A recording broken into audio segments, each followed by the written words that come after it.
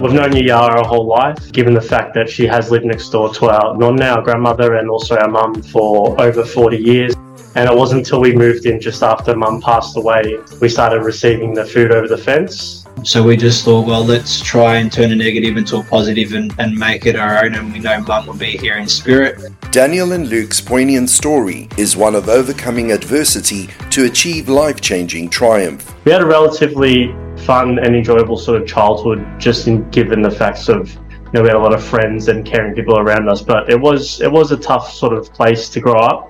It was kind of a normal situation for us to have both parents sort of constantly arguing and our father being quite aggressive and verbally sort of abusing our mum. But in saying so, our mum treated us with so much love and made us feel so special, and we really sort of owe a lot to her, and what we're trying to do with Yaya next door is sort of showcase her legacy through that. In July 2013, Luke Mancuso, a 49-year-old flight attendant, was stabbed to death by her estranged husband, Fernando Paulino. Paulino was convicted of his former wife's brutal murder and is currently serving a 25-year prison sentence. It was definitely a bit of a shock for us, because you never think that things would eventuate that way, but there was constant threats throughout our household and through our life, knowing that our father did have such a hatred towards our mother.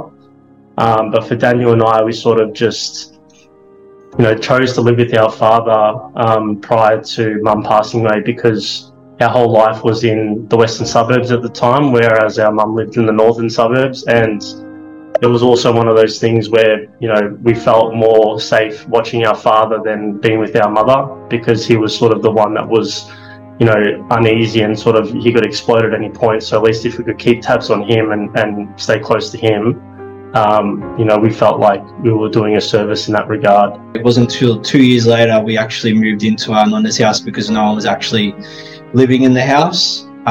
So we just thought, well, let's try and turn a negative into a positive and make it our own, and we know mum will be here in spirit. But it took us quite some time to move in, and actually when we moved in, we didn't even step foot in the garage for another 6 months prior to that. Obviously losing mum that night, we definitely felt like we lost both parents that night, and it wasn't a shock that there was anyone else responsible other than him. The brothers, extended family and the reservoir community have been the most supportive. However, it was the generosity of their elderly Greek neighbor, whom they call Yaya, that drew the brothers out of tragedy and into the safe arms of their loving surroundings. It wasn't until we moved in just after mum passed away that we started receiving the food over the fence, and Daniel actually started recording it and just sort of posting on his own social media. And then he had the idea of making an actual account for Yaya, and originally it was called The Girl Next Door, it was just more so just to show sort of everyone that all the great food we're getting over the fence and her generosity and kindness. Positive feedback poured in almost immediately, resulting in numerous opportunities for Daniel and Luke.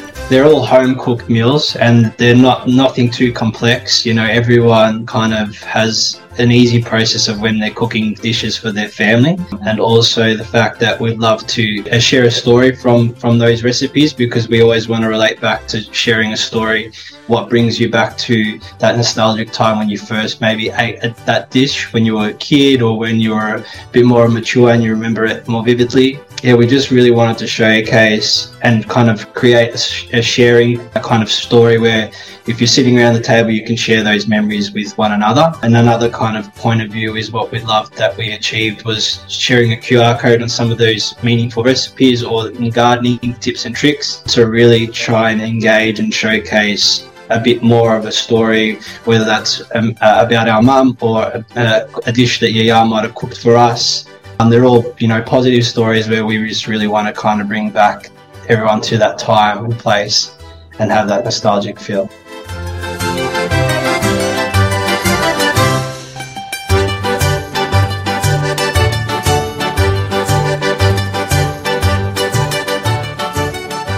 Yaya obviously likes to keep her identity secret, which is awesome because it sort of goes along with what we're sort of trying to promote.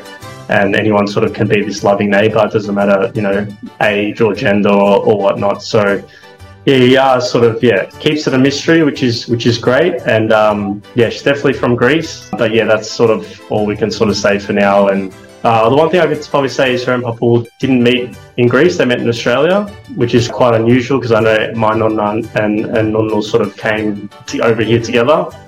But they're a bit of a mystery with them too, but we like to keep it that way and respect her privacy as well. And she's from the village, so we can definitely share that, which you've probably seen in some of the recipes. There's a lot of village style cooked meals in that book. So we're using all of our platforms and obviously the book to showcase everyone the importance of respect and kindness as well too, and we feel like that plays an integral part in fighting domestic violence, because Daniel and I, two young men, we don't have all the answers, and we don't sort of necessarily know how we're going to eliminate domestic violence, but the one thing we do know is the things that helped us sort of get through and navigate it, and oftentimes we think, what could we have done to sort of change things growing up? So, we are being quite open and honest with our story, because we know there might be someone, young going through the same thing that might be, feel a bit lost and don't know where to turn or don't know what to do. And we just want them to speak up and seek help, and often, find refuge for their mum or their father, whoever's experiencing the family violence or domestic violence. So if we can keep using our platforms,